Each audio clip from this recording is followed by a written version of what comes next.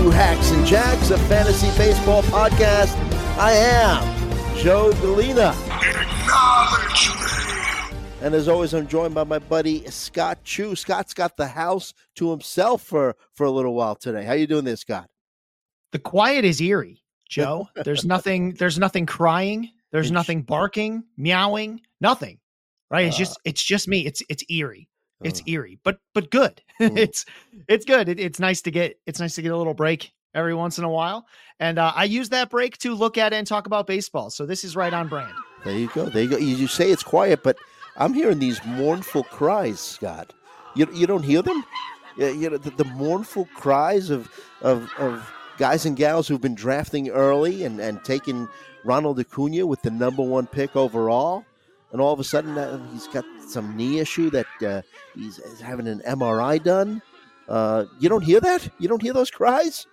I do. And so, we found out that Ronald Acuna Jr. has irritation on his right meniscus, similar to the irritation I think many are feeling. I actually just had my boss is a fantasy baseball guy. He's a big Pirates fan as well. And he's got the first pick in his draft, and he was like, "What do I do?" And here's the thing about those mournful cries. I don't think they would have I don't think this news would have changed anything. It has not changed anything for me. Acuna is still my number 1 player because 140 games of Ronald Acuna, especially based on what we saw last season, is still, head and shoulders above everybody else, right? Like we can't call Ronald Acuna Jr. a durable guy, right? He has exactly 2 full seasons to his career, right? Even in the 60-game season, he only played 46, right? What we know is that, when he plays a full season, the 2 full seasons he has, right? 41 home runs, over 127 runs, over 125 runs each time, over 100 RBI each time, stolen bases up the wazoo. If I told you that Ronald Acuna, if you had known a month ago, 2 months ago, 4 months ago, if you put in your projections to say, but Ronald Acuna Jr. only plays 140 games, right? He's still the best player by like $10. I'd still take him, sure. But it stinks, but it doesn't change anything that we would have done all the way up to today. But we're not 100% sure that he's going to play these 140 games, right? I mean, I know that I still think he's there. I mean, I still think he's number 1. I don't know how low you have to go it's just before I stop thinking irritation. of number 1. They're just saying irritation, but things could change.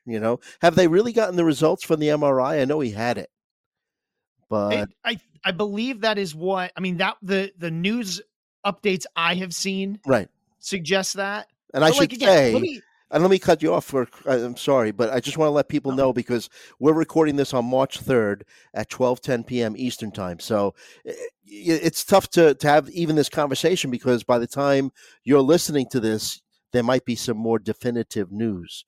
So we're kind of speculating here based on the news as of now. But I'm sorry, Scott, go ahead. No, it's so. If you use an auction calculator, it doesn't really matter which one you use. Ronald Acuna Jr. is the best player by $25. Yeah, no doubt. Right. No doubt. It's sort of breaking our understanding of auction calculators. If you look at last season, use an auction calculator, run the amounts. Sure enough, he was the best player by $26. Right. Basically, even if you take Ronald Acuna Jr. down and take away 100 plate appearances, he's still the best player last season.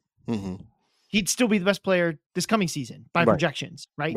Like that's the thing, even if we say, okay, he misses the whole first month, I'd still bet on Acuna being the number 1 fantasy player. But what I still would. But unfortunately, he's that much more explosive than everyone else. What if he misses the first 3 months? Which is, we don't know. We don't know, right? And even then, at second round, he's around. I'm thinking about it, especially in a shallower league, right? Where I can sort of make it float. Like this, Ronald Acuna Jr. is that level of talent, right? He's that level of when he plays, he's the best player in baseball. Right. In terms of like fantasy, right? Like we could get into an argument about whether Shohei Ohtani is better when he's pitching and hitting, right? But when it comes to just hitting, nobody does what Ronald Acuna Jr. does the way he does it, right? Like he could absolutely, if it wasn't for his teammate Matt Olson, right? Like, I think Ronald Acuna Jr. would be the favorite to be like the home run champion and the stolen base champion of the National League, right? Like that's just the type of player he is. So that means, again, you take away 100 play appearances. Sure. Fine. Take him. He's still my number one pick. He doesn't come in at $80 or whatever, right? I think the impact we see with this injury with Ronald Acuna Jr. is not in the snake draft. The snake draft does not change. What changes is you folks that have auctions coming. Auctions where you want to bid to get Ronald Acuna Jr. Now, some people won't have him on their board because at auction, they're not ready to pay $60, $70, $80 for a player. But Ronald Acuna Jr. is going to come up for auction in drafts very soon. And your draft may well be before we have a clear idea of how long he'll be out, right? And you just get that whole injury situation thing just kind of sitting on you.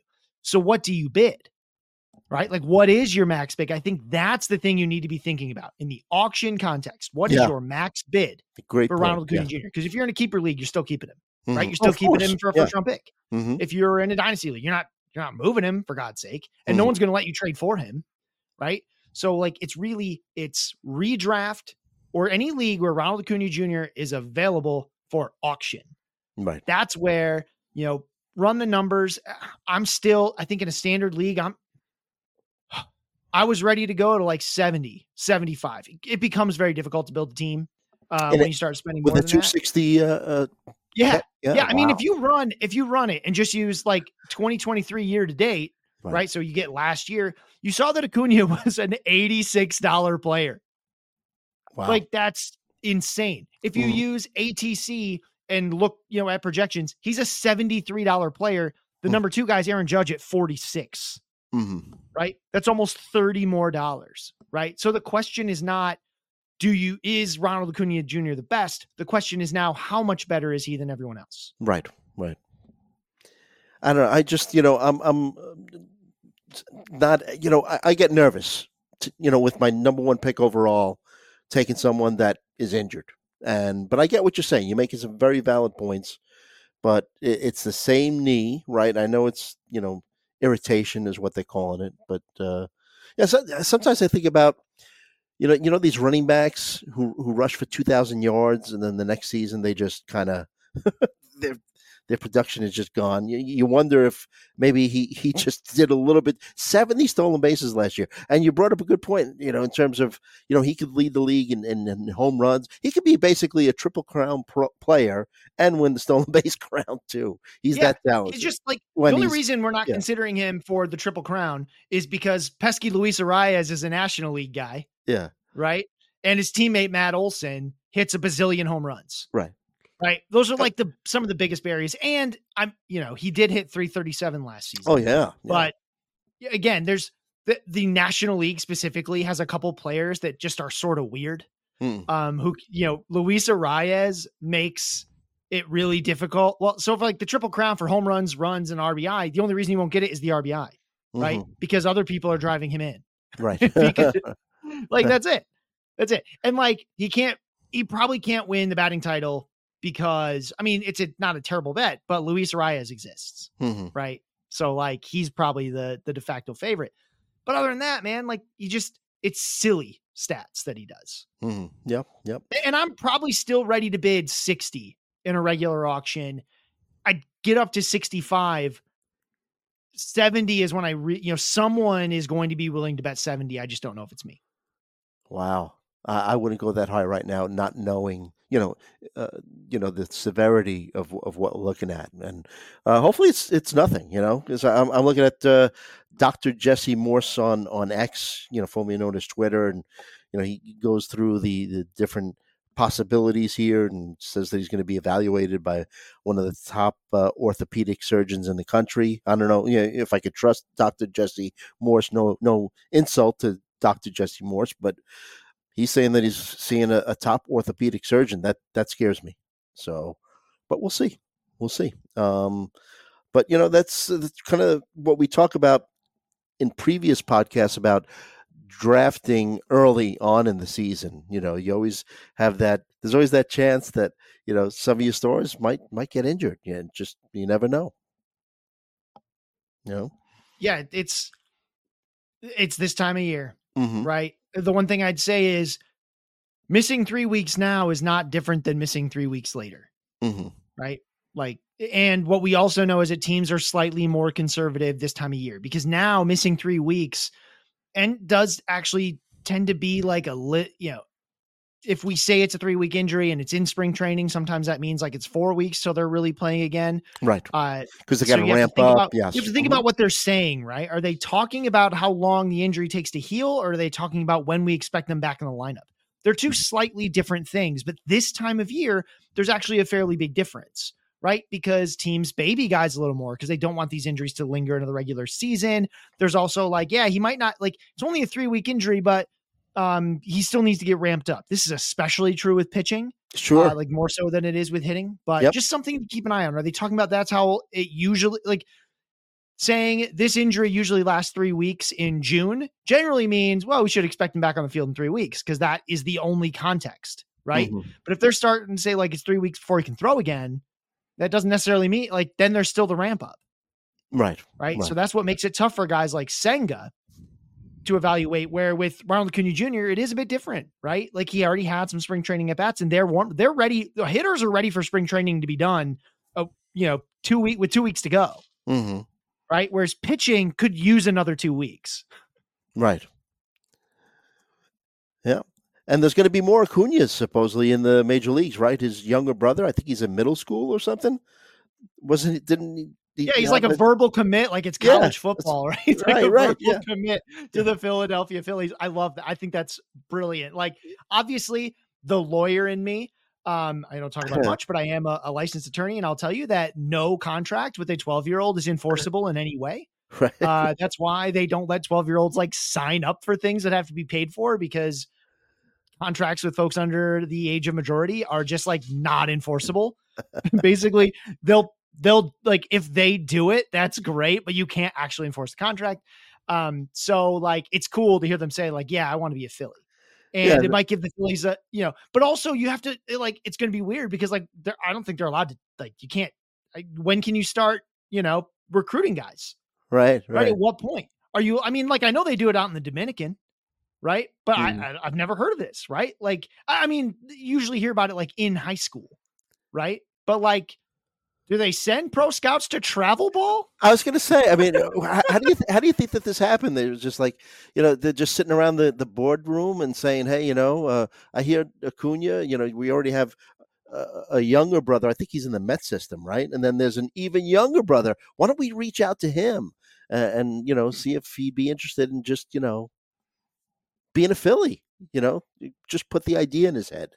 So it's not the worst idea in the world, right? Hey, this guy's real good. And this other guy looks like he might be real good. Is there another one? Bring him in.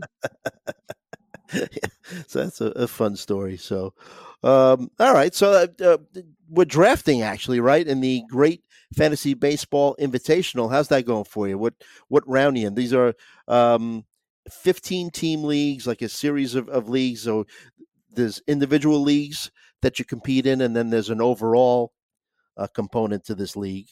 Just I mean, it operates just like it operates just like the NFBC, except it's free. It's over 400 people usually. Justin Mason, former boss, good friend of mine. He love the work he does. He works hard on this. Yeah, I'm in round 17. I am in. I mean, all the leagues are tough, right? And mine has, some real fun people in it. We have, our colleague, Sarah Sanchez is in this one. Okay. Scott Pianowski is in this one. Wow. The great Eno Saris in this one. God. Wow. That's a killer league. It's those people you mentioned. Yeah. It's tough. It's just been a really tough draft the entire way. Again, we're in round 17. I'll tell you that from a hitter perspective, I really like my team. Except this is a 15-team 5 outfield format. If you've ever played one of those, you know that outfield can get ugly fast. In a 15 team, 5 outfield format like the NFBC has, you're going to have weak spots on your team. What you have to do is figure out where those weak spots are going to be and how okay you are with that. You can't really do that going into the draft, right? Because you just don't know how everything's going to play out. I realized in the first, really after like the 5th or 6th round that I hadn't really picked up any of my second base targets, right? A lot of them were gone. So I was going to wait. I'm going to tell you, it's round 17. I'm still waiting, right? I still have not taken a second baseman. Wow. I've got shortstop and middle infield. I've got guys at the corners. I got, plenty of power. I picked 5th. I took Freddie Freeman. I kind of wish I would have picked 8th because I think I still could have gotten Freddie Freeman, but I wanted like an outside chance at Mookie Betts. It didn't happen, but so I got Freddie Freeman. I've got, in Torkelson, I've got another guy who's hurt right now. But it's not, I'm not quite as worried about it long-term. And that's Josh Young. I've got Adley Rutschman, Sal Perez, Willie Adames at shortstop. My outfield, starts great. It's got Michael Harris, Brian Reynolds. I just in the 17th round took my 3rd outfield, which is really late to get a 3rd outfield in this format because you start running out of guys with full season playing time. Right. Who'd you take? I actually really wanted Jung-Hoo Lee. It didn't work out. So I have Brian De La Cruz. Interesting. I do feel, I you know why? Really because like I took him in the 17th round as well, but go ahead. What's that? It's interesting because I took him in the 17th round as well. Brian De La Cruz. Great value. I like Brian De La Cruz there. As my 4th outfielder. Yeah, I like him a lot better as a 4th than a 3rd. But it's gonna work out. I have a really strong rotation though. That's where the sacrifice has been. Right. So I have let's see, 1, 2, 3, 4. I have 5 pitchers in my top 50. Starting pitchers in my top 50 in my rotation right now. Actually 6. With Pablo Lopez, Aaron Nola, Sonny Gray, Shota Imanaga, Kodai Senga, who's going to be out for a little bit, and Brian Bello. So I think my rotation's really strong. I've only got 1 closer, Paul Sewald, but I don't care as much. I'm light on stolen bases. That's something that always happens to me in these leagues. I'm very quick to give up on stolen bases. And actually the best year that I ever had in the NFBC, I got 9th overall. And it was without stolen bases pretty much entirely. Well, it's one category. So, it's possible. And, my goal is to win my league. It'd be great to be number 1 overall. My goal is to win my league. I think I can do that with the smattering of stolen bases that I have. Right. I've got a couple 20 stolen base guys. I think Freddie Freeman can do it again. I think Michael Harris can steal bases. I've got Ezekiel Tovar. He'll steal a couple. I've got some chip in guys. Willie Adames can probably get close to 10. Right. Spencer Torkelson's not going to steal any, but I was very happy to get him. That was actually a very conscious decision where I was like, I could take Spencer Torkelson or I could take someone that helps with stolen bases. But then I was like, I want to have fun though. So I took Spencer Torkelson. Is Johan Rojas still around? He might be actually. Yeah. So he's out there. Yeah. I'm not, I've got a couple guys on my list that could chip in with some steals. Nobody in my league's listening to this. So like Parker Meadows is a guy I'm going to target. Yeah, he just went. He just went in the 18th round in my league. Yeah, I mean he could go before he comes back. I still need a second baseman. I'm really, we talked about second baseman last week. I'm really looking at like Jorge pick up Julian. Oh, he got taken early. Somebody was listening to you last week. I guess he's gaining some steam. So. I wish I knew more about Jonathan India's injury status. But we just know that he's out multiple weeks with an issue, with a plantar fasciitis issue. Plantar fasciitis is a tough one because that's a condition. That's not an injury. That's a lingering thing too. It's just something you manage your whole life, right? If you ever have been to, at your local Walmart in the shoe insert department, there's a bunch of them for plantar fasciitis because it's a thing that you just have to manage all the time. Yes. So that's a little scary, but there's still a couple second basemen I am fine with as my starting second baseman. So we'll see what happens. Okay. Very good. Very good. Yeah. I went in the past couple of seasons in this league. I have always done really, really well in pitching, but my hitting has been lacking. So this year I went really heavy on hitting. So my 2 catchers, Will Smith, Elias Diaz, first base, Christian Encarnacion Strand, second base, Ketel Marte, shortstop is my speed guy, Nico Horner, third base, Austin Riley, corner I went with Rhys Hoskins, Just took Ryan Mountcastle as my UT. Jordan Alvarez as one of my outfielders. Adolis Garcia, another outfielder. Masataka Yoshida, another outfielder. And like I said, I took De La Cruz in the outfield. Pitching is lacking, and I'm looking at Nick's top 400 list. But my pitching is Yoshinobu Yamamoto, who looked incredible the other day. My only closer is Alexis Diaz, who was one of the last big closers to go. And I took Shota Imanaga, Hunter Brown, Louis Varland, and Yusei Kikuchi. So I've got my work cut out in finding some depth in starting pitching, but I'm going to use Nick's list as a tool. But I think I'm going to it's a lot of power in this team, so I'm liking it, but we'll see. I feel you could always find pitching on the wire every week. Yeah, if you want to pay for it. Yeah, I'll pay for it. Why not? I'm not cheap. You're going to have to pay for something. Yeah, right? yeah, so of course. We'll wrap this up just by saying, 15-team leagues, you always have deficiencies. You're always going to be chasing something on the wire. Right? Even if on draft day, you finish your draft and you're like, man, you know what? This is an awesome team. I don't have any weaknesses. Yeah, like I'll ask you again at the, in middle of April, because someone has gone down. Someone is not getting the playing time we wanted. Someone is on a role that we didn't is having a role that we didn't expect. Yes. Something. Right? Stephen Kwan will show up. Remember Stephen Kwan, his first month a couple of years back, he was batting 500 and everyone was going nuts trying to add them to their teams. There's always somebody that shows up. Yeah. So, don't get through, especially the deeper the draft, the more you need to break yourself of this. I have a weakness, so it's going to be a bad year. No, everybody has a weakness. At least you know what yours is, right? That's the important thing, is to have a good idea of what's my weakness and a couple contingencies, right? If this player goes down, if this player doesn't make the jump I'm hoping for them to make, what does that mean in terms of weaknesses on my team?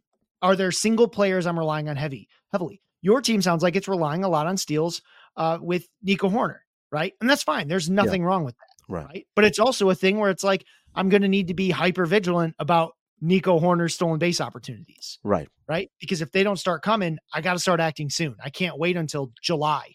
Yeah. Well, I mentioned, I think Rojas is going to be the next outfielder I target. Yeah. And it's all there, right? And there's always, like you said, there's going to be guys that are going to chip in 5 to 10 stolen bases. I mean, I could get 10 stolen bases from Adolis Garcia. I mean, that could happen. I mean, it's just going to. Oh, I expect that. Yeah. Kettle Marte, maybe 5 to 10, and you're just going to get them here and there. So, right, it's really about getting ready for in-season management, right? Because you're going to have a lot of it. So just have an idea. Right? Because the stats are so noisy the first couple of weeks of the season. You can't look at everything. Right. Look for this. There should be specific things you're looking at early on, though, which is hey, I was concerned about my stolen bases. I needed to get them from here, here, and here.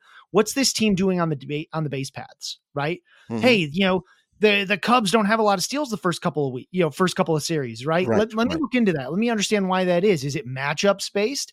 Is it that, maybe they're not going to be as aggressive as they were the year before? I don't know. So that's, that is the other thing that we're really pulling out of this time of year. Stolen bases in the spring do have some correlation to regular season. There's some good presentations on that at First Pitch Arizona. And you can start doing that now, but also the sample sizes early on skew data a ton. So, is it that their philosophy is changing, or is it that they drew a couple tough catchers right out of the break, right? They hit the ground running, they wanted to hit the ground running, and they ran into a bunch of tough batteries that don't allow many steals. So was that it? That's the kind of context I'm looking for right off the bat. And we've spoken on previous podcasts, you could stream stolen bases too, right? Based on matchups too. I mean, you can stream anything, right? Yeah. You can stream anything. Stolen bases are one that are a little bit easier because it's very focused on specific variables, right? It's about how many plate appearances is this guy going to get? Does his team like to steal bases? And does this battery he's facing allow stolen bases, right? So there's this very specific, it's hard to find a good matchup for RBI, right? A matchup for RBI is bad pitcher. right? or like platoon advantage hits lefties well. You're just looking for a guy that, hits well. But with stolen bases specifically, you're not really as concerned about how hard this guy can hit him. In fact, you hope he doesn't hit a double, right? Because then he might not steal a base. So it's like very specifically this pitcher and catcher combo. Does one of them or both of them have a significant weakness? Like I'll tell you that the Pirates are really looking at Yasmani Grandal being their primary catcher, right? They just don't want Henry Davis back there a lot. And Yasmani Grandal is terrible at stopping base runners, right? So it's like, hey, look, teams are going to run against this guy. The book on him is not incomplete. We know what Yasmani Grandal is. So if that's the case, run. Right? Run. So then you can stream stolen bases against the Pirates, right? You know that generally speaking, their pitching's not very good. So even guys at the back of the order are going to have a chance, right? They just got to be fast. They don't even have to be that fast if it's Yasmani Grandal. Right. Yep. Yeah. So, just fun to be drafting. I think the Raz Slam starts on Monday, the day that our podcast comes out. So just a lot of fun. Just drafting, right? So I think this would be a good spot for us to take our first break. We're going to talk shortstops when we come back. First guy we'll talk about stole 49 bases last season, so kind of a good segue. But we'll talk about the top tier of shortstops with my buddy Scott right after this. And we're back. Hacks and Jacks, a fantasy baseball podcast. I'm Joe Galena. You could follow me on X. I'm giving in. I'm just calling it X, Scott, at Joe Galena. And follow Scott at If the Chew Fits. So, like I said prior to the break, we're going to talk shortstops in this episode. Got to start with Bobby Witt Jr. Had a full breakout last year. 276 batting average, 813 OPS, stole 49 bases, led the league with 15 caught steals, but 30 home runs, 96 RBI. Batting average improvement, batted 276, 22 points higher than his 2022 batting average. StatCast expected batting average was 297. Pitcher list expected batting average 284. So that's a good sign, right? Plate discipline improvement, K rate and walk rate improved, cut down on his chase rate a bit, power metrics increased, 100% percentile. Love this guy. Top 3 overall pick. No? Yeah, absolutely. So I do rank him third behind Julio Rodriguez, but if you want to move him around, that's great. I don't really care. It's big things for Bobby Witt Jr. He's excellent at making contact. Our PLV metrics love Bobby Witt Jr., particularly with contact ability. What was great to see last season, and it was almost a carryover from 2022, is that he was not good at decision value. And then as 2023 really gets into gear, we just see this very nice improvement. And by the end of the season, he's in the 75th to 90th percentile in decision-making, Bobby Witt Jr. So a Bobby Witt Jr. with that kind of contact ability and that kind of decision value really helps raise that floor. Coming into last season, our biggest issue with Bobby Witt Jr. was not talent, it was floor, right? Because we're like, look, this guy swings a lot. He's not going to walk a ton. And swinging a lot, even if you have good contact ability, it can lead to a lot of bad batted balls because if you're swinging at pitches that are very hard to do anything with, you're just not going to do that much with them, right? It's fairly straightforward. So what happens with Bobby Witt Jr. is just by being a little bit more he becomes quite a bit more selective at the dish. He really focuses on the pitches he can actually hit, starts taking more of those border pitches a little bit, really kind of keying in on when he can do damage. And that's what makes all the difference for him. So with Bobby Witt Jr., I loved seeing that. Look, that doesn't mean he's going to do that all the time, but now we know that he's shown us in a season that he can really improve in his decision-making. I don't think it's fluky, right? I think it's just getting adjusted to major league pitching. I think Bobby Witt Jr. is going to be a top 3 pick for quite some time. Yep. Agreed. Totally. And we're looking at this based on NFBC ADP. I'm going back to October. Scott's taking a little closer. So if there's any changes in ADP, he's going to let us know. But Trey Turner, second shortstop taken overall. We've spoken about Trey Turner probably within the last several episodes, but ended up with a uncharacteristically low 266 overall batting average with a 778 OPS, 26 home runs, 30 stolen bases. Didn't get caught stealing at all, but his OBP of 320 was his lowest since his rookie season when he played just 27 games. Like I said, batted 266, but his pitcher list expected batting average 248. StatCast expected batting average 266, right on target with what his actual was.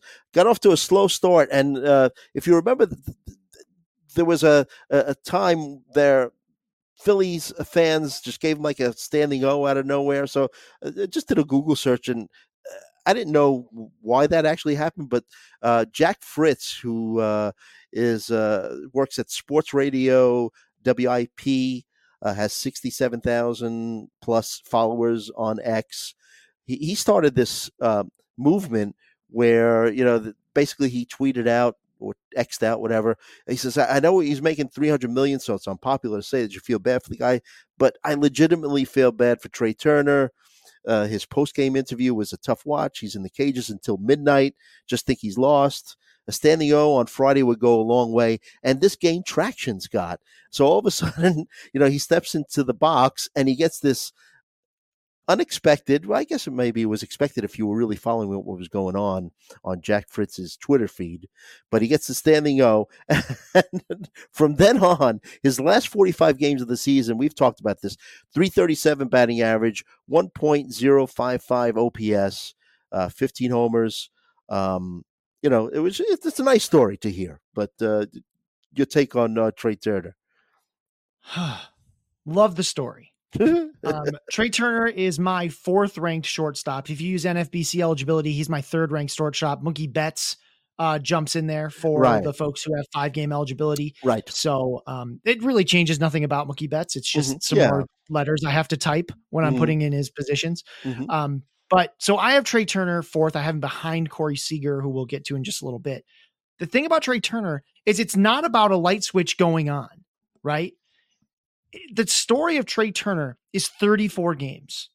34 games from August 5th through September 12th, right? He hits 16 home runs and has 74 combined runs and RBI in 34 games. He also steals 6 bases, right? That's 40% of Trey Turner's counting stats and extra base hits, right? He had 27 total extra base hits in those 34 games. 40% of that comes in this one 34-game stretch. Prior to that, so from the beginning of the season to August 4th, Trey Turner was hitting 236, 289, 367. The 14 games after, which is September 13th at the end of the season, he hits 222, 300, 296. Right? There's this one, and this is what makes it so hard to really project what Trey Turner can do. Look, we know that over 34 games, he can be the best player in baseball, right? For a short time, right? Like not named Ronald Acuna Jr., right? Like he can do that. There's a reason I rank him 4th and not 9th, right? But we really have to recognize that there's a lot of risk here, right? Like, especially if you're in a head-to-head, let's say you're in head-to-head categories.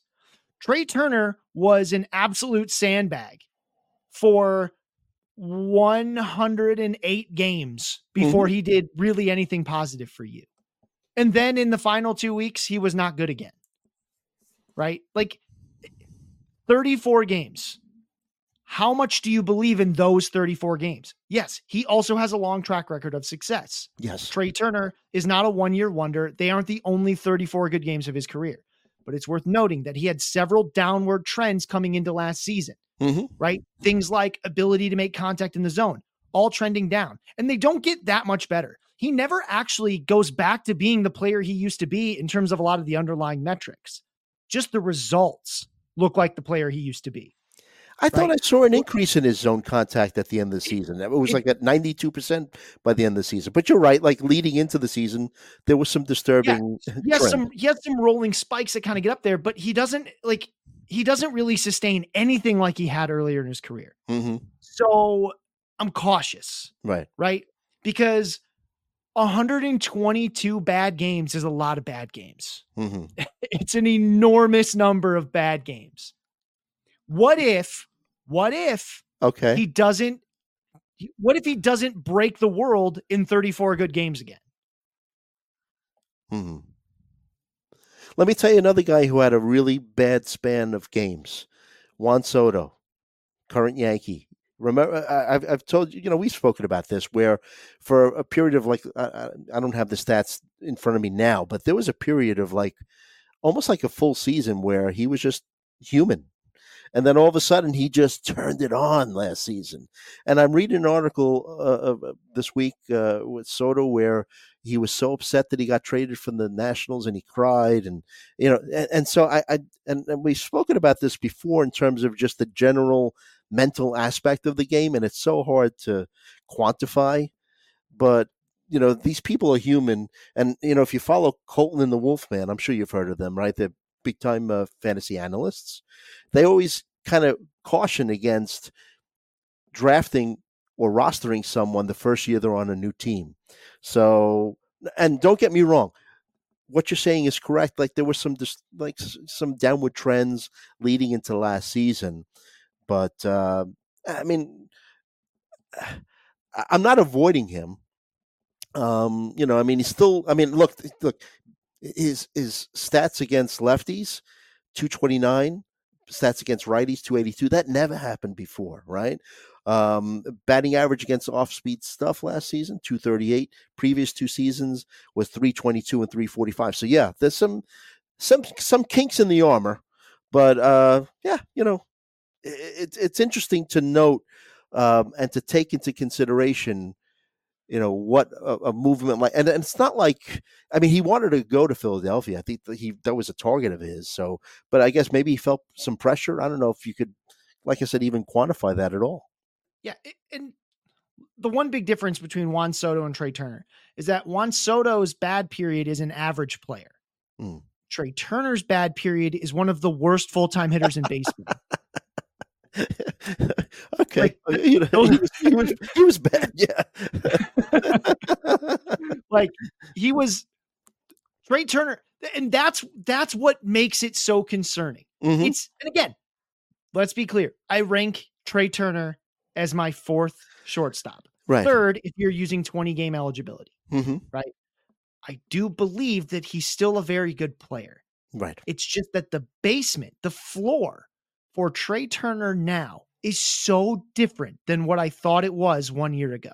Right. Because I had never seen him be so bad for 122 games. Right. Right.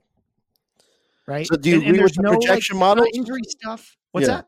Do you agree with the projection models? They're saying basically 280, low 20 home run total and, 28 to 33 stolen bases. Think that's fair? Projections are just going to be higher on him than I am, because projections are going to look back at the last 3 years and say, oh yeah, it's all fine. Averages. Yeah. Right. Mm-hmm. But it wasn't fine. Like those 34 games got all the numbers back, but man, having 34 games like that is not easy. So in your gut, what do you think he does next year or this year? I'm going to say 20 home runs, plenty of runs scored because the Phillies are so good. Yeah. I think, it's another 75-ish RBI. That's normal for him. And I think the stolen bases are there, right? Yeah. Because 20 home runs. Yeah. 20 home runs, 30 stolen bases are there for me. I think the counting stats will be pretty good. Mm-hmm. But there's a big difference between doing that and hitting 300 and doing that and hitting 270. Right. 260. Right. Mm-hmm. That's the part I think that can change considerably. Mm-hmm. I think the batting average can come down. And it's not so much like that my projection for him has changed. It's that the range of projections is so different now. Right. We've never seen him as bad as he was. I get what you're saying. Yeah. So I can't argue with you. An important note about projections is they are giving us one possible reality. The reality they think is the most likely, right? But you run that projection 100 times, and there are seasons, like the worst season for Trey Turner used to be still a top 10 shortstop. And I don't think that's true anymore. Mm-hmm. I think there are realities now where Trey Turner ends outside the top 10 shortstops, right? Shortstop is still a fairly deep position, right? We talked about second base in our last episode. And as of over the last 2 weeks in drafts at the NFBC, there's about 95 of them, last 95 drafts. There are exactly 5 second basemen that always go in the top 100, meaning their max pick is inside the top 100, right? At shortstop, the number is double that. There are 10 shortstops that always go in the top 100 picks over the last 2 weeks, right? There's a chance that Trey Turner ends the season is not one of those, is not in the top 10. I'm not saying it's likely. I think it's actually very likely that he's inside the top 10. In fact, it's most likely he's inside the, it's probably most likely he's inside the top 5 or 6, right? But the floor is just so different now. That's all, like, I know I keep saying it. It's because it's not that I'm down on Trey Turner overall. It's that the floor is much lower than we ever thought it was before now. It is not the same old Trey Turner in terms of what that floor looks like. Right. And just to talk about the depth of the position, maybe I should have started off before we even started with shortstop. It's not as deep as it once was, correct? I mean, it's still the deepest, right? Yeah, but 8 guys with an ADP inside the top 50. We don't have a Wander Franco anymore. I mean, yeah, and like some warts on guys. Yeah, some guys question marks. Older. Yeah. Bo Bichette has lost some of the shine. A couple guys we'll talk about aren't quite, it becomes more, it goes from like all these guys are super elite to a lot of them are just very, very good. It's very deep, but the star power isn't quite the same. Right. Losing Tatis Jr. from this position also matters. Sure. Talk about Corey Seager, sports hernia surgery about a month ago. Narrative is that he'll be ready for opening day.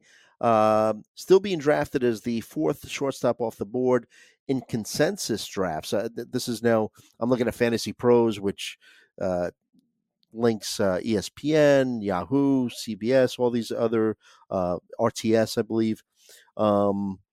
But had a tremendous season with the Rangers, 33 home runs, 96 RBI, batted .327, 1.013 OPS. 42 doubles. I like to see a lot of doubles. That means that to me, some of those doubles could eventually turn into home runs, but I could just go on and on. Second highest barrel rate and hard hit rate of his career. His barrel rate was 15.2. The league average is 6.9. Real disciplined hitter. But you just have to wonder, and this goes back to what we were talking about a little earlier in terms of, a player starting off a little slower, needing to get ramped up because he's going to miss all of spring training, right? Yeah. So, easy part about Corey Seager is that last season on a per game basis, Corey Seager was the 4th best hitter in fantasy, right? With at least 250 plate appearances. So a huge pool of players. He was the 4th best, right? He was only behind Acuna, Ohtani, and Carroll. This is according to the Fangraphs. This is according to the Razzball Player Rater. It was just easier to do the sorting that way. When he plays, Seager's amazing. The problem is that he doesn't always play. In fact, since the start of 2018, Corey Seager has only played in 66% of the games that he could have played in, right? On average, that's about 107 games per season. That's his average. Since the start of 2018, and it is 2024. So 2018, not as recent as maybe it feels for some of us older folks who think that was, 2 weeks ago. So with Corey Seager, one, doesn't steal bases, something you just have to accept. Even this point of the draft is where like true 5 category guys just kind of aren't as common. But you give it, you kind of don't care about all that, because if you told me Corey Seager plays 140 games, which is a big ask for a guy who is averaging significantly less than that, right? But if you told me he did, like, it would not surprise me much to hear the Corey Seager stat line of 140 games be like 40 home runs, 110 runs scored, and 110 RBI, right? With a darn near 300 batting average. That's the type of player this guy is, right? Like, just from a statistical standpoint, like again, if it wasn't for the injury concerns, we'd be talking about him in the early second round, right? We'd be talking about him along with guys like Yordan Alvarez and Bryce Harper, because with the bat, Corey Seager can do that, right? He just doesn't play. Yeah. So, I mean, are you, if you do draft him, I mean, this year especially, are you making sure that you have a decent backup, at least for that first, we'll say month and a half to the season? I'm just Like, having one in general. yeah, Yeah. yeah, like a Like, J, like again, a JP Crawford or Willie Adames, somebody, down the line, you say, well, just in case Seager misses his typical few weeks or whatnot. and in a 12-team league, it's probably like maybe at least finding someone with some dual eligibility Mm, later on, right? Like, man, I'd love to wait. It's, if I take Corey Seager pretty early, I'd love to wait on second base and maybe grab like a Tyro Estrada or mhm, something like that, who can flip between second base and shortstop. Because what that does in season is functionally doubles the pool of players you can get to replace a Corey Seager, right? mhm, Because now you can look at second base or shortstop, right. because you could just find a shortstop and leave Tyro Estrada at second, or you can look for a second baseman and flip your Estrada over to shortstop, right? So I would at least be looking for someone else on my roster with that shortstop eligibility, just so that I have a nice pool of players that I can use to sort of um, replace him if needed. One guy that I would love to pair with him in leagues that have like a 10 or a 5 game eligibility would be really just, I mean, Mookie Betts, if he was my first round pick, like that would be an amazing pairing for me, Mhm, because in a shallower league, right, I can use Betts at shortstop if I need to, and right. then go find a replacement outfielder. And in a 12-team, 3 outfield league, there's plenty of those, Yeah. right? Like this is where positional flexibility really comes in, and it's in season management. It's not like on draft day.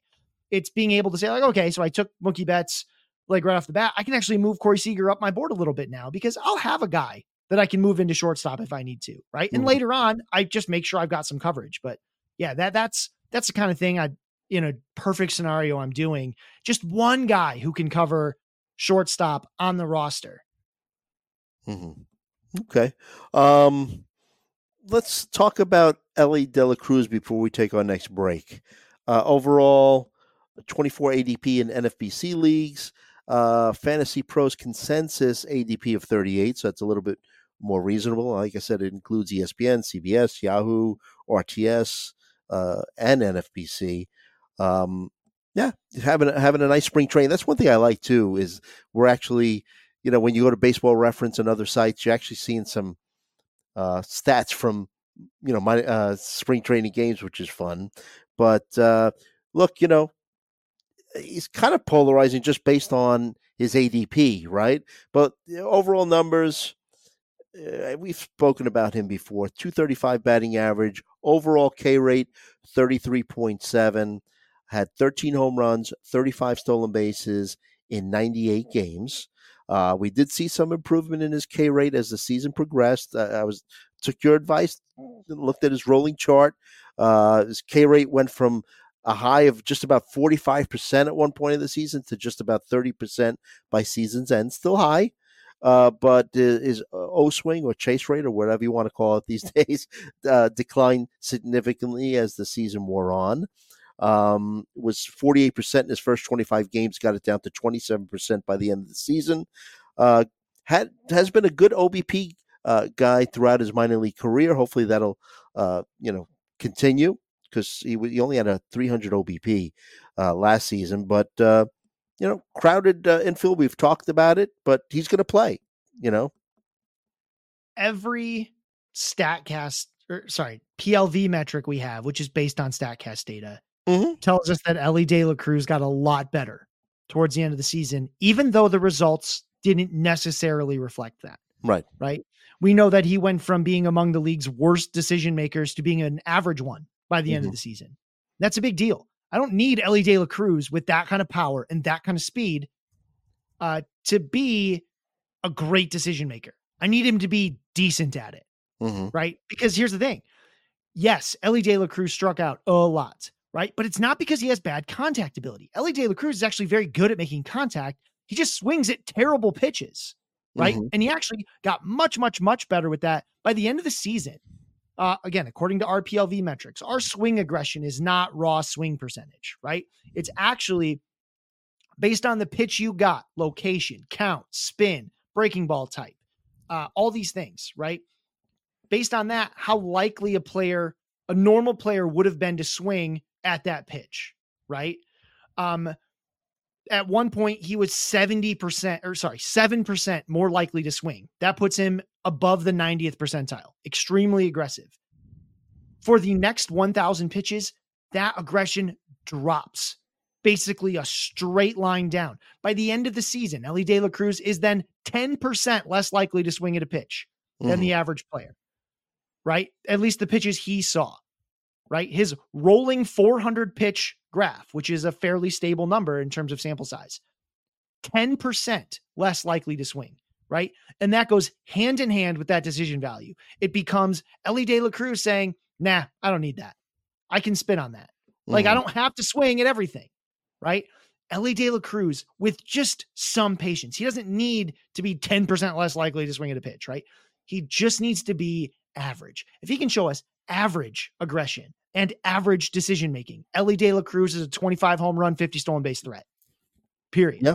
Yeah. Right. Again, floor is very low, because what if he can't sustain that? What if he, he made that drop, but he comes back and we got to start back from square one, right? That's a problem. But there's a reason Elly De La Cruz, he is falling in drafts a bit. Elly De La Cruz, just in the last 2 weeks, is down to an ADP of 25, which doesn't sound, which is still quite early, but it's, it's maybe half an NFBC round later than he'd been earlier. We actually see that his min pick is 12. So he is getting taken in the first round, but it's no longer like middle first round. It's end of first round. And his max pick is 41. Like, someone was actually able to pick him up in the third round, which I like. So Elly De La Cruz, I can't say that I'm targeting him because somebody probably likes him more than I do, but I don't think those people are crazy, because lots of the charts show us that there is a lot of upside here, and he started to show it to us. That excitement I had for O'Neal Cruz back in 2020, and the offseason between 2022 and 2023, it's like that with Elly De La Cruz, except Elly De La Cruz is like faster. Way, like, they're both like 99th percentile guys, actually, but Cruz is also like 6'6", and it's hard to steal bases when you're 6'6". I'll talk about him more, of course, in just a bit. But Elly De La Cruz, he could absolutely steal 50 to 60 bases, right? Only 21 years old. I think that the decision-making can continue to be average, right? And that's why I'm very high on him. I ranked him as my 6th overall shortstop. Again, that's not as high as his ADP, but it's not that far when you consider that Mookie Betts is part of my rankings at shortstop. So in actuality, I rank him 5th. So I would still take Corey Seager, because that ceiling is just a lot clearer to see how he gets there. He just plays, but that's where I've got him. Well, the Reds have announced that De La Cruz will be their starting shortstop, and McLean's going to be their starting second baseman. So I guess barring he slumps terribly, he should, easily get 500 to 600 plate appearances, I would imagine. If not more. Yeah, that's what I'm saying. But there are a lot of moving parts to that infield, but it just depends on if he slumps or not. But we'll see. Hopefully we continue to see a good progression. This would be another good spot for us to take another break. We've got a lot of shortstops to still talk about. I want to talk just a little Lindor. I don't know if we should talk Gunnar Henderson, because he might be playing some third, but he's shortstop eligible. Could talk some Jackson Holiday. I want to hear your take on O'Neal Cruz. We'll talk about all of them right after this. All right, welcome back. Hacks and Jacks, the Fantasy Baseball Podcast. Joe Galena and Scott Chu talking about the shortstop position. I don't know. What do you think about Lindor, Francisco Lindor? I bet a lot of people don't realize, especially the ones that checked out and were playing fantasy football, that he was a 30-30 guy last season. For the first time. Yeah. Which is 6 years later than I originally thought he would have done that. Right. Yeah, so he's still a Met. Mets obviously huge underperforming team last season. He played through injuries. So Lindor had an elbow injury. He had a procedure on it. It seems like he's fine now. Not a flashy guy. I'm not counting on 30-30 again, but he's incredibly durable, super high floor. He does have power, does have speed. he's been very good throughout his career. I mean, this is a floor play at shortstop. I think he offers some upside. Basically what you saw last season is probably the peak of his upside, but it's just a really high floor guy in a range of players at this stage of shortstop that we actually see a lot. There's a lot more volatility here. Mm-hmm. Let me tell you about Lindor, what I noticed, and then we can move on because we don't need to spend a lot of time on him. We know that, basically what he can do, but just first 5 years of his career, batted .288. Last 4 seasons, that came down to .254, and I think that we just have to accept that that's what it's going to be. He doesn't like hitting at Citi Field. I mean, I don't know if that's actually true, but he just doesn't perform at Citi Field. 227 games at Citi Field, the Mets' home ballpark, has a .243 batting average and .757 OPS. So I think that just playing half his games in Citi Field is going to, cap his batting average to the .250 to .260 range. But he's going to be a good source of home runs and steals. So that's just my 2 cents. I mean, plenty of counting stats just because he hits in the middle, near the top of a lineup that's got a decent top half to it. Mm-hmm. And just plays a ton. Yeah. Plays a ton. Yeah. Yes. Since his first full season in the majors in 2016, he's played no fewer than 125 games. Yes. Right. Yeah. In most cases, it's 150 plus. Right. So he's going to pile up all the stats. The big question will be, 31 steals last year. Projections have him at about 20. It's just, how does the league adjust to year 2 of the new rules? Mm-hmm. Mm-hmm. Yes, going to be interesting. Gunnar Henderson, I mentioned that we would talk about him. He's third base, shortstop eligible. Looks like he's going to play mostly third base. So we'll go in depth in his analysis in our next episode when we do third baseman. But where do you have him ranked, Scott, in terms of, he's my number 9 shortstop among players, using the 5-game start eligibility. Yeah. So he's number 9. That's right between O'Neal Cruz and Nico Horner. Right. So it looks like it's going to be Jackson Holliday. Jackson. This is all kind of strange because Holliday is eligible at shortstop only for now, according to NFBC. But it looks like Orioles are going to be using him as their second baseman. So I guess we could talk a little Holliday, later, if you want to just keep on going in order. Because who would your next shortstop be? Bo Bichette at this stage, right? Would he be next? Actually, it is Bo Bichette. He's my number 7. Mm-hmm. He comes right after Lindor and Elly De La Cruz. The reduced steals was depressing for Bo Bichette, especially with the new rules. Yeah, steals 5 bases, 25 in 2021, then 13, then just 5. So overall upside, you just can't count on Bo Bichette for stolen bases anymore, right? You don't give him a pass because of his injury. I mean, he had a right patella tendonitis and a right quad strain. You think that might have played into it a little bit? I know that even the season before he only had 13 stolen bases, and prior to that he had 25. So he's only 25 years old. So I don't know. Maybe he does steal more. I think there's reasons to believe that could happen. I just don't think you can really project it or count on it. Mm-hmm. Right. That's where you come up with that, 90th percentile outcome upside, is that he also starts running again. Right. But realistically, right, we're not really counting on that. The big issue with Bo Bichette is not his hit tool. It's that he puts so many balls the other way and doesn't put the ball in the air consistently, mm-hmm. right? Like, he's good at hitting the ball, but he's not doing it the way we really want him to. I think that there is a path to more, to like the 20, like more than 25 home runs. But it requires a couple changes to his game, and that means I can't really project for it, right? I can't count on a guy to change batted ball direction, both horizontally and vertically, mm-hmm. right? Like, I want you to pull it more and put it in the air. It's hard to do both, right? You can start doing one, but it's hard to get both. So there's a path to more than being a number 7 shortstop. And the floor is really, really high, right? Like, mm-hmm. he's going to be a top 10 shortstop, right? It's just a matter of, does he pressure for top 5 or is he more in the back of the top 10? Right. So I rank him like right in the middle. I've got him at 7, which felt about right, but that's kind of the range of outcomes for him. He can push towards being a top 5 shortstop if he really ramps up the home runs or stolen bases. It just has to be one of them.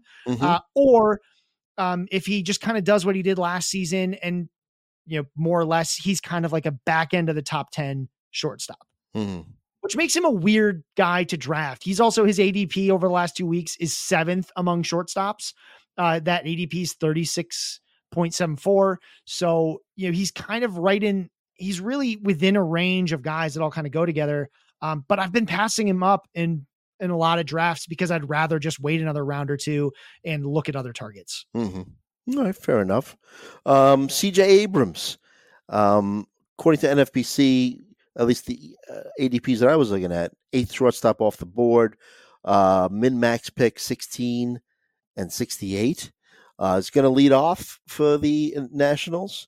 Really good sprint speed, 82nd percentile, stole 47 bases, caught only 4 times, 245 batting average overall, 712 OPS, showed some good power, 18 home runs. And his power metrics did improve compared to his 2022 debut season. It's almost like maybe Abrams and De La Cruz could challenge for the stolen base title this year, right? Super different hitters, obviously. Yeah. So CJ Abrams, he doesn't have the power upside as De La Cruz, and he doesn't have quite as much raw speed, but his hit tool is totally different, right? CJ Abrams is not going to strike out 30% of the time because he has amazing contact ability. Yes. And he's really aggressive, but more in the Luis Arias style of aggressive, which is, I can put this ball in play, so I'm going to try to put it in play. Like the outcomes that CJ Abrams looks for on those balls where he's kind of going outside the zone, it's not because he was trying to track a home run. It's because he was trying to track a single over the shortstop, right? Like that's just the kind of hitter he is. He's a bit more slappy. CJ Abrams had all those stolen bases last year, but it's worth noting that he only had 9 stolen bases total by the end of June. And then all of a sudden the Nats are like, do you want to run? Have you ever stolen a base before, CJ? And he just starts going. Right. He steals 16 bases in July. He's also at this time promoted to the leadoff spot. Steals 16 bases in July, 13 more in August, 9 more in September. It is wild to see a team make this kind of change, because CJ Abrams was also the leadoff guy at the beginning a little bit. He kind of jumped around between 9 and 1. Basically with CJ Abrams, leadoff CJ Abrams is in roto formats a top 50 player, right? My ranks, which are for head-to-head categories, don't have him nearly that high. So he's actually my 13th shortstop for head-to-head category leagues. He's, in my overall rankings, he's 63, right? That's actually fairly significant for a player of this caliber. But that's because in head-to-head formats, I just don't care about stolen bases nearly as much, right? Because it's one category. Right. That is kind of fluky from week to week. So if stolen bases are a priority because you're in like a roto league, especially a deeper roto league, he definitely moves up. He moves up in your rankings by like 15 spots almost, right? That's the kind of jump you get based on format here for CJ Abrams. But the stolen bases are a little risky because it's weird to see a guy just all of a sudden be allowed to start running, right? Now, he's always had this ability. Yes. And he's always been a highly regarded prospect. It was just Washington just all of a sudden changes how they use him very suddenly without really any kind of warning. In a way, it's smart. Guy has an 82nd percentile sprint speed. Might as well. Oh, they should have been doing it the whole time. Sure. Yeah. Should have been, but they weren't. Yeah. I don't know why. So I think that, obviously the upside here is a 20 home run, 50 stolen base guy with an okay to potentially sort of good batting average. He does pop out quite a bit because he just puts a lot of balls in play. His value does drop a bit in OBP leagues because he's not trying to walk. He's trying to put his bat on the ball. But the power speed combo, like this is what they wanted Victor Robles to be, right? CJ Abrams actually is that. So assuming he's a leadoff guy, I really like him a lot, but I move him down my board in category leagues, like head-to-head category leagues or points leagues, because stolen bases just don't matter as much. Yeah. But his value is very dependent on that. Yeah. I guess the projection models take into account, like you said, he's got good plate discipline. So that they're giving him a decent batting average. ATC has him at 253. Steamer has him at 261. So might not be a batting average killer as we would think. So yeah, he's not. He shouldn't be too much of a negative there. Yeah. He just won't really help you. Right. He won't kill you, right? So next couple of guys are multi-position eligible, and we've spoken about them when we did our second base preview. Nico Horner and Matt McLain. Do you include them in your shortstop rankings, or? Yeah, they're both there. Nico Horner comes in at number 10. Mm-hmm. Matt McLain down at 14. Mm-hmm. I was not, I talked about it a bit before. I'm lower on Matt McLain than a lot of other guys. Yep. And lower on him than ADP. But Horner, he's ended up on a lot of teams because I have I have stolen base problems. Yeah, like mine. Yeah, like my TGFBI. Yeah. And Horner is functionally sort of like CJ Abrams, except take away 10 home runs and add like 40 points of batting average. Yeah. Yep. 280, 290. Yes. I want to hear your take. I've been looking forward to hearing your take on your guy. I know you were very high on him, and he missed a ton of time last year. O'Neal Cruz, Pittsburgh shortstop. Do we see a breakout from him, Scott? Very polarizing in NFBC leagues. Min max of 39 and 116. Yeah, I'm all aboard the O'Neal Cruz hype train. I was last year, still there again. With him, it was only a 9-game sample we saw last season before he really, goes down. But what we did see was a high walk rate, low strikeout rate. And that's actually, I know, again, only 9 games, but it's a continuation of what we saw at the end of 2022. We saw him really bring that strikeout rate down and that walk rate go back up because we saw decision-making just get much better, right? It's something that he improved on as he played. I love Cruz. I think, I haven't been super on the pulse of spring training, like StatCast numbers, but this dude is going to hit like 120 mile an hour rocket in spring training at some point. And people are going to remember why we're so excited about this 6'7" freak athlete, right? Like, cause he can at any given time, he may be the fastest, strongest guy on the field, right? Like, and he's 6'7". He's not going to finish his career as a shortstop, no doubt. He's going to be in the outfield, no? Oh, yeah. I mean, he's going to move eventually. That's a weird position to play when you're 6'7". Yes. But the number of players on God's green earth that can hit the ball 120 miles an hour is not many, right? It's sort of like football. It's the 300-pound rule, right? Mm-hmm. Like they're just a finite number of athletic 300-pound people on this earth. Mm-hmm. And generally speaking, in football, you want as many of them as you can get, right? Because that's just you can't strategize around 300, Ndamukong Suh was sort of strategy resistant, right? Because he was just big and mean and strong and fast. Mm-hmm. There's not strategy to deal with that. It's just really miserable to deal with at any given time. And when it comes to hitting, a guy who can hit the ball 120 miles an hour, right? Like, yeah, so can Giancarlo Stanton, but people still have to strategize a bit for Giancarlo Stanton, right? Mm-hmm. Because he will hit the ball 120 miles an hour if you give him the chance. Right. And that means, if O'Neal Cruz can be an average decision maker, a lot of pitchers are going to stay the heck away from him. And that can help him get on base a little more. I don't know if O'Neal Cruz can steal 30 bases because he's 6'7". Asking that man to dive to steal bases is a lot, right? If you've ever watched the NBA, watching those guys fall is uncomfortable. Mm-hmm. Right? Like, it's a lot of that's a tall person to tell to get down. So I don't know if he can steal 30 bases. Not that he doesn't have the raw speed. I just wonder if they're not going to put his body through that. But 30 home runs, absolutely. Right? Like a 30-20 guy, I see it. I think the batting average can be a lot better than people think. I think the strikeouts are going to stay down. I don't think he's a 30% strikeout rate threat. I think he's like a 20 to 25% guy because I think that decision-making is going to stick because I'm on board. I saw the changes. I saw them stick a little bit from year to year. Again, it's been a long time.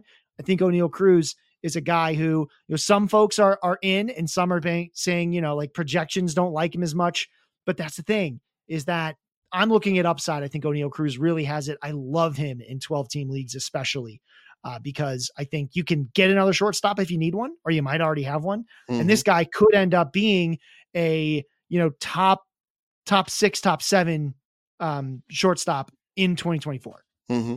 Yeah, if not higher. Yep. And you mentioned 30 home runs, 20 RBI. That basically is his 162 game average. 31 homers, 21 stolen bases. So yeah. We could skip over Ha-Seong Kim because he's multi-position eligible, and I feel like we've spoken about him when we did our second base preview. But Xander Bogaerts, eligible at shortstop, has always been a shortstop, but the Padres are going to be using him as a second baseman. But I feel we just need to talk about him. 49, 150 min max pick. Had a good season considering he played hurt for much of it. Experienced some left wrist soreness beginning in March, lingered all season, got a cortisone injection in March, another one in July. Ended up 19 home runs, 19 stolen bases, 285 batting average, and a 790 OPS. What are your thoughts about Bogaerts this season?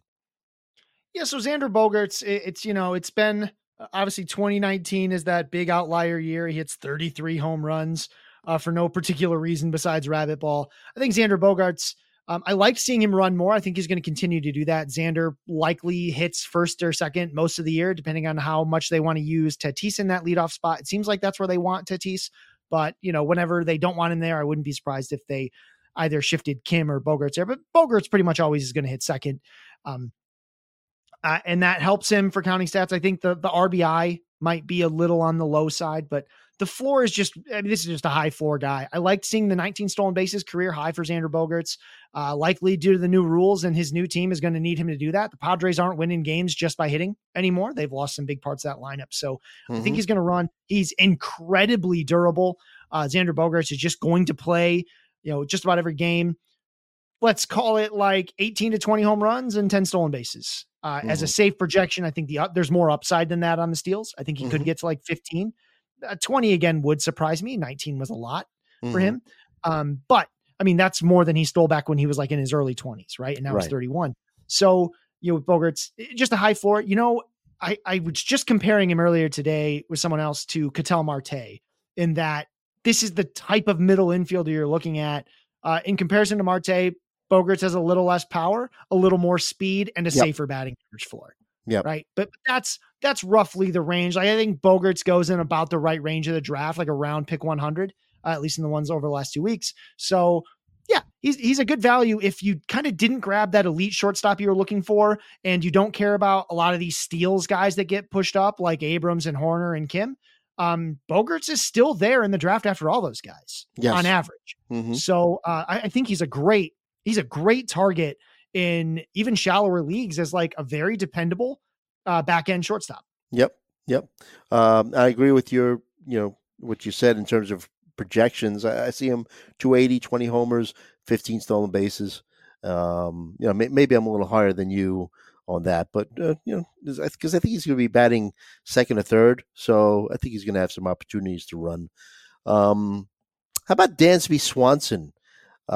First season with the Cubs last year after a tremendous 2022 season with the Braves, where he hit 25 home runs, had 96 RBI and 18 stolen bases. Really came down where he only had 9 stolen bases, and that's in a season, we keep on saying it, but where stolen bases were elevated. His average dropped a little over 30 points to 244. It seems that the projection models, and I guess, like you said, I mean, they kind of average it out, but they seem to think that he's going to have a little bit of a bounce back in the batting average, but mid-20 home run range. But what are we thinking about Dansby Swanson this season? Yeah, remember when I said Xander Bogaerts is a good target because he's later in those guys? I actually ranked Dansby Swanson one spot ahead of Xander Bogaerts. Really? And by ADP, you can wait another like 30 picks. Right? So I like... Yeah, I've been down on Dansby Swanson before in the past, and a lot of that was just because I think people were looking for more. But I think we know what Dansby Swanson is. We know that the batting average is erratic, right? It's really, I mean, his BABIP from 2020 to 2023, 350, 297, 348, 297, right? And what do we see his batting average? 274, 248, 277, 244. right? Like it's really BABIP driven because he does have a decent barrel rate. He hits the ball like kind of hard, but not like super duper hard. He hits a lot of stuff on the ground. 44% ground ball rate last season. That's higher than it had been in his late seasons with Atlanta. He was also pulling the ball just a little bit more. That can kind of hurt your BABIP, I guess. But with Dansby Swanson, I liked the extra walks. I like the 22 to 25 home run power. I like the, probably close to double digit stolen bases. I think there's still plenty of counting stats there. The Cubs getting Cody Bellinger back, I think, is big. It really strengthens the middle of that lineup. So that it's just having one more bat for Chicago, the Cubs, was a big deal because without Cody Bellinger, that lineup was looking real spotty, even at the top, right? Horner, Swanson, Happ, and then Suzuki, if he can put it together, Morel, if he could put it together. So adding Bellinger gives them that, one, a left-hander they're actually going to play every day, and two, just a guy with some pop to him. So it makes a big deal. Xander Bogaerts and Dansby Swanson are both these like sort of boring shortstops that are going to be an excellent pick for somebody later in the draft. Right. Especially if you didn't grab that super high upside guy. Where do you have Volpe right? Anthony Volpe, Yankee shortstop, 21 home runs, 24 stolen bases in his rookie season, played in 159 games. Yankees really just, let him kind of find himself in a kind of a lost season for the team, but overall batting average 209, pretty good power metrics, slightly above average barrel and hard hit rate. Says he's going to flatten out his swing this season. So maybe, I don't know, do we see fewer home runs? Maybe a little bit of a higher batting average, maybe? I mean, good speed. I mean, I'm watching the Yankees every day. Every time he's on base, he gets the green light, runs. Good percentile sprint speed of 78. But breaking stuff just killed him. 147 against breaking balls. Yeah, it turns out hitting breaking balls is really hard. Yeah. For everyone. So by ADP, Volpe is the 79th player off the board over drafts in the last 2 weeks. I rank him just outside the top 100 overall. The reason for that mostly being that there's this concern that Volpe gets buried back into like the 9th slot in the order again. That kills his plate appearances. It kills his ability to rack up RBI quite a bit. It shouldn't hurt his run scored too bad because of how strong the top of the Yankee lineup can be. But when the turn's over, yeah. Yeah. But the home runs and steals are there. It's everything else that needs to come together for Volpe. The strikeouts need to kind of be better.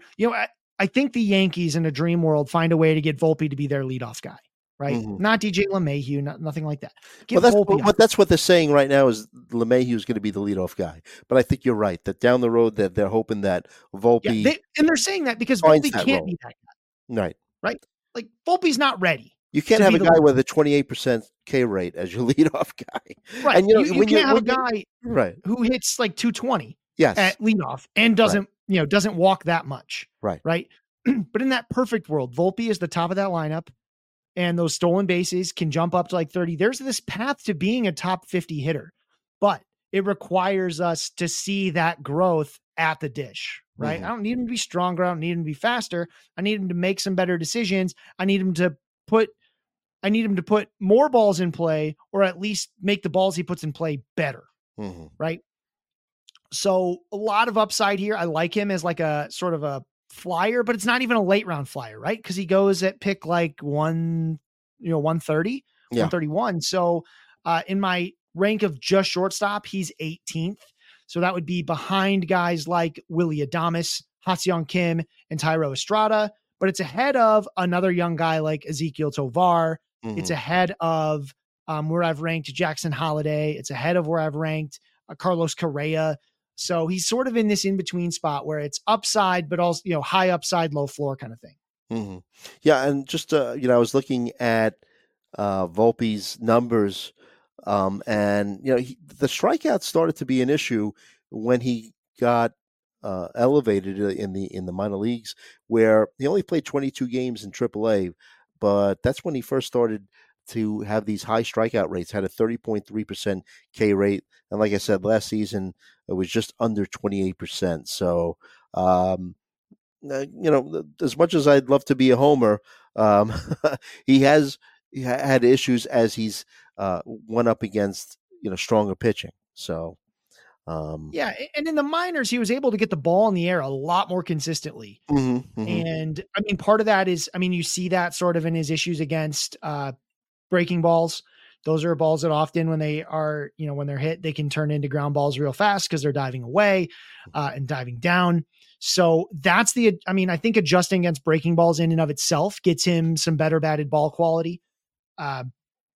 But just in general, right? Like he needs a fly ball rate above 40%.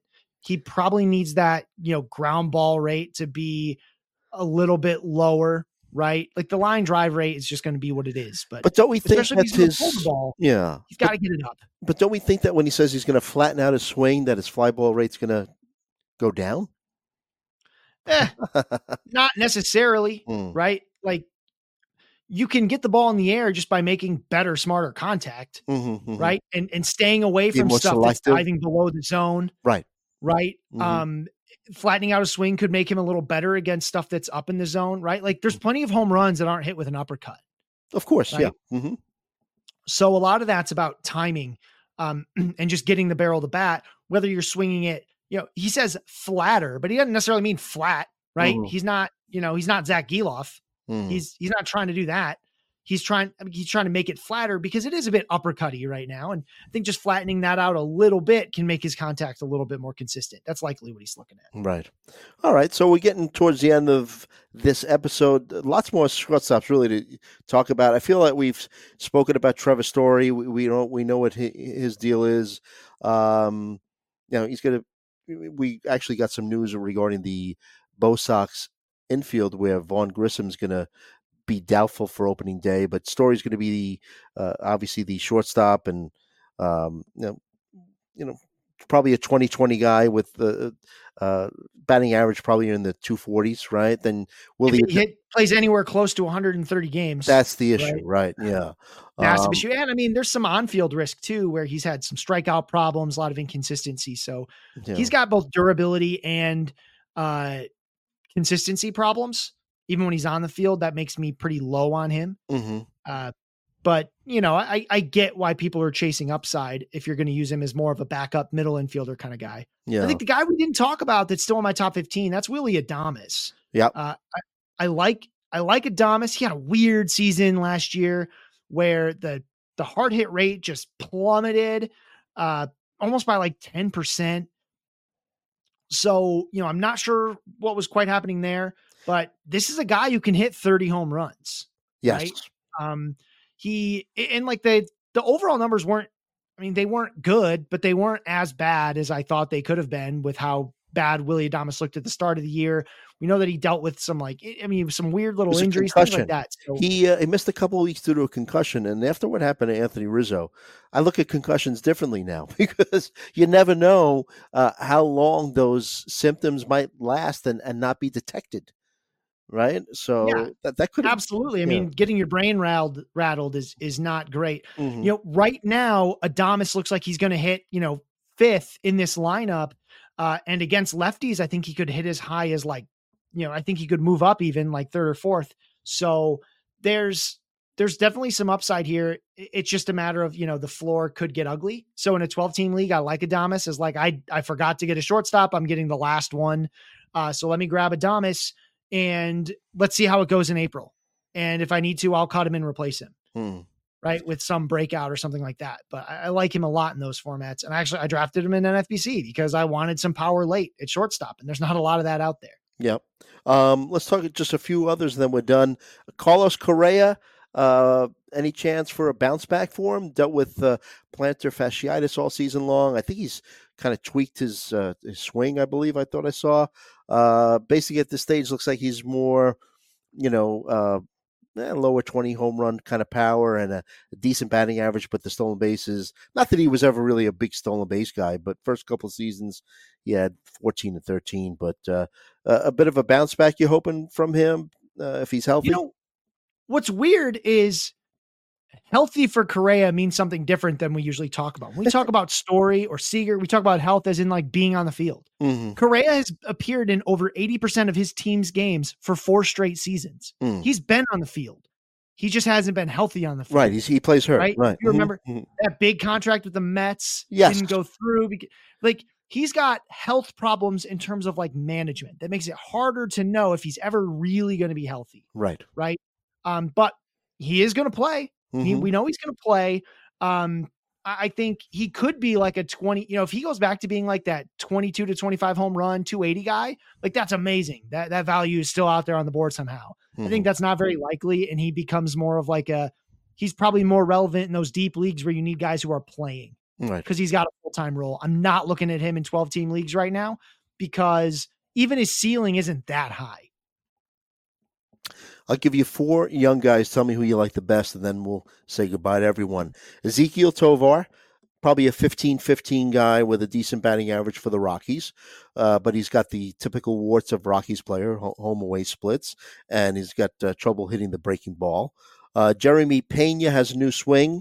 A guy probably could do another 15-15 and hopefully maybe hit 260 for you. Zach Neto.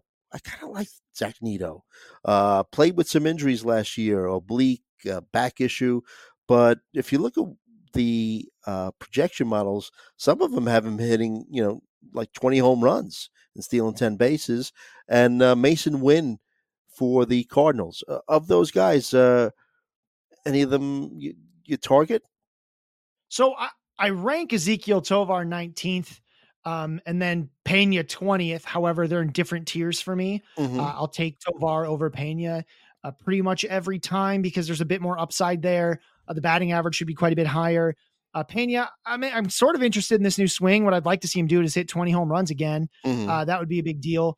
So, I'm not sure that he can ever be in quite as good of a position as he was in, a few years ago, where, he kind of looked like he might be the leadoff guy for the Astros. I'm not sure that he can really go back to being that. He's like the 8th guy in their lineup now. So that takes a lot of the ceiling off. So Pena, more of a guy I'm looking at in deep leagues because he's going to play. The glove keeps him on the field every single day.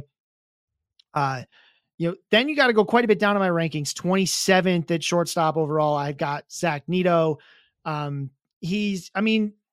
love to see him as the leadoff guy and then hitting like 20 home runs, 10 steals, decent batting average. We did see his contact ability take a big drop throughout the season. It was about 600 swings. That rolling 200 swings goes from 90th percentile at the start of the year to below the 25th percentile at the end of the year, and really just kind of comes straight down. It makes me worried that maybe pitchers found a hole in that swing somewhere that was making it harder for Neto to make contact or just a weak place in general. So, I rank Neto just one spot ahead of his teammate, Luis Rengifo, but I almost wonder if Rengifo is a bit more useful in deeper leagues because of all that positional eligibility. And he might be leading off for part of the season, according to Ron Washington. So that's a big one. It's hard because in 12-team leagues, you stop caring about shortstops really quick because of how deep, how many like double-digit dollar value guys there are. Right. Like there's, per like ATC's projection in a 15-team league, there are 15 guys in double digit value. Right. So it starts to become really hard to care about like the Javier Baez's of the world. Right. I'm not going to talk too much about some of the prospect guys that I think are interesting. I will say our own Matt Heckman is worth looking at. He actually has Jordan Lawler over Jackson Holiday. So that's kind of interesting. That is interesting. So something worth reading about. We've got some prospect podcasts out there too. I tell you to go look at those. They're probably going to do a better job than me than talking about it. Although I think Holiday has maybe the quicker path to the majors right now. Supposedly going to play second. I know he's the shortstop eligible, but the thing is, you're not 100% sure that he's going to open the season on the team. That's with Holiday as well. And Lawler might not start the season with the team either. But he probably won't. Yeah. I think he's dealing with some kind of injury as well, but nothing long term. But maybe some of you're thinking about just keep them on your watch list. Yeah, and I know this episode went long, but I think the important thing to talk about shortstop here is it's still dominated by the top, right? There are not guys outside like the top 20 or so at the position that I think have a chance to be in the top 10.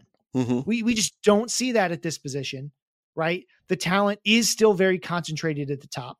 And you should spend most of your time looking at the top to see which of these guys you want to target and when. Mm-hmm. Right? Because what you don't want to do, like, so again, I talked about how in the NFBC, I still don't have a second baseman. That's something I'm fine with, right? If I didn't have a shortstop, I'd be in huge trouble because there's not a lot of positive value left on the board at shortstop at this stage. So really think about how you really want one of the guys probably in the top 12. It doesn't matter how many, how big your league is, you really want someone in the top 12 because they're just considerably better, maybe top 15. If you've got a couple prospects you're moving up, or not prospects, but some other guys you think will really break through, but you really need to figure out who in that range you're targeting. And the rest is really more for like very deep formats. So that just about slams the lid on things for this episode. Great stuff. But we did start with Ronald Acuna news, and I'll end it with something about Ronald Acuna. My buddy Frank Stanfield just tweeted out a little while ago now that in the labor draft, 12-team mixed auction, Ronald Acuna went for $49. So... yeah. Wow, that's it. Yeah, wow. Yeah. Geez, like you would be all over that, man. I'd still be going. Yeah. I'd be interested to see if he was the very first player called up. Mm-hmm. Justin Mason, really your buddy Justin Mason got him, by the way. Oh, Justin would have paid more. Yeah. I think he would have paid more. Mm-hmm. Somebody screwed up, should have run him up. Yeah, and I think people were afraid of. Yeah, I don't know. And he went for $40 auction. in the NL only last night to Colton and the Wolfmen. This is in labor, the League of Alternative Baseball Reality. Wait, sorry, what did he go for in the NL labor? NL only, $40. No, that's what Stanfield tweeted or X'd out. Yeah, the feeder. $40 feeder for Colton and the Wolfmen in NL only labor. I think those are great values. Yeah. I think those are fantastic values. All right, very good. This has been a fun episode. I know we ran long, but we talked about a lot of players, and we did start off with the Acuna news, which was fun to talk about. And I guess next time we'll talk third base, and we're drafting, right? We're drafting, draft, mock draft if you can. Save your real life drafts for as close to the start of the baseball season as possible, right? But follow my man Scott Chu at If the Chu Fits. Follow me at Joe Galena. And as always, we hope that all of your fantasies become realities. And we'll see you next time.